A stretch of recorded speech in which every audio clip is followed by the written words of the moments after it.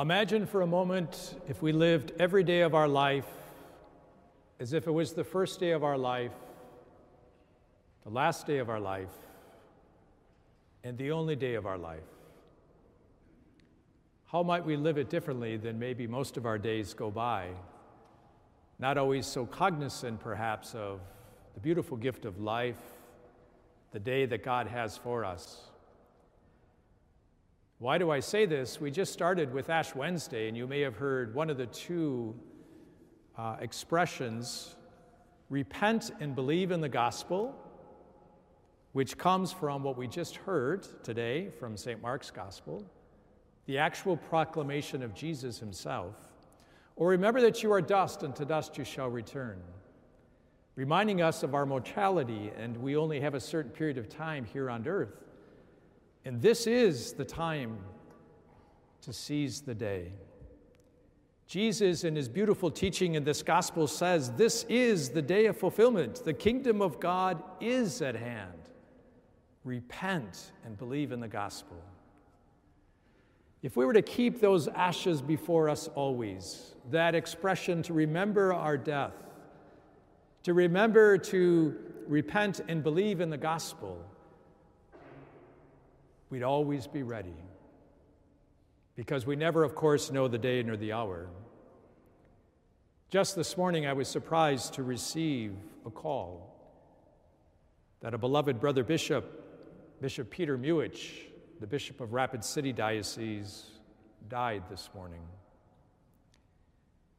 It's only so recently that he was made a bishop, less than 4 years. Only 63 years old. But it was a beautiful gift in these last months as we would share texts, because it was hard for him to speak because he was battling esophagus cancer,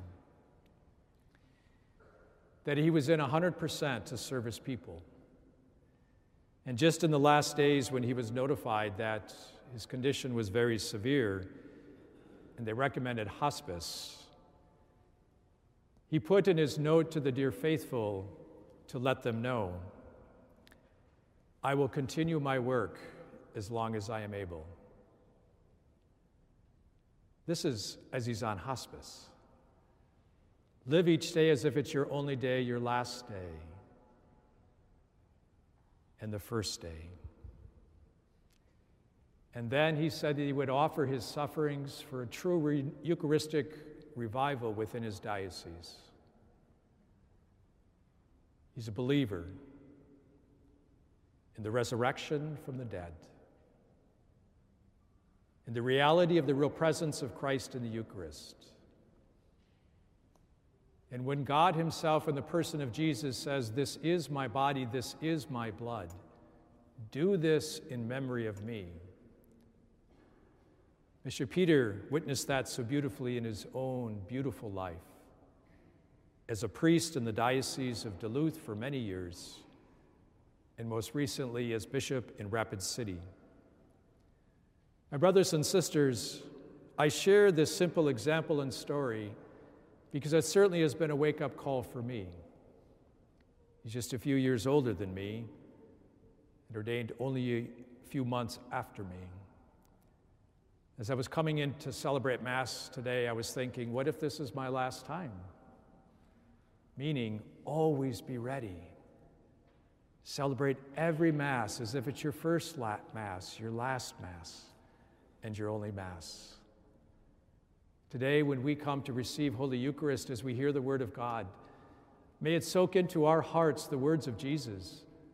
The time of fulfillment is here, now, as it was for Bishop Muhich today, as he is commended into the arms of our loving God, but being faithful into the end, even into hospice.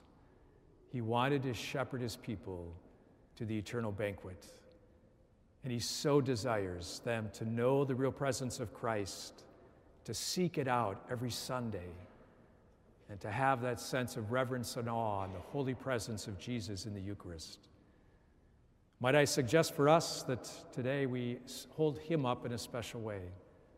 The grace of consolation, of course, for his family, his fellow parishioners back in the Duluth Diocese, and more recently, the good souls in West River.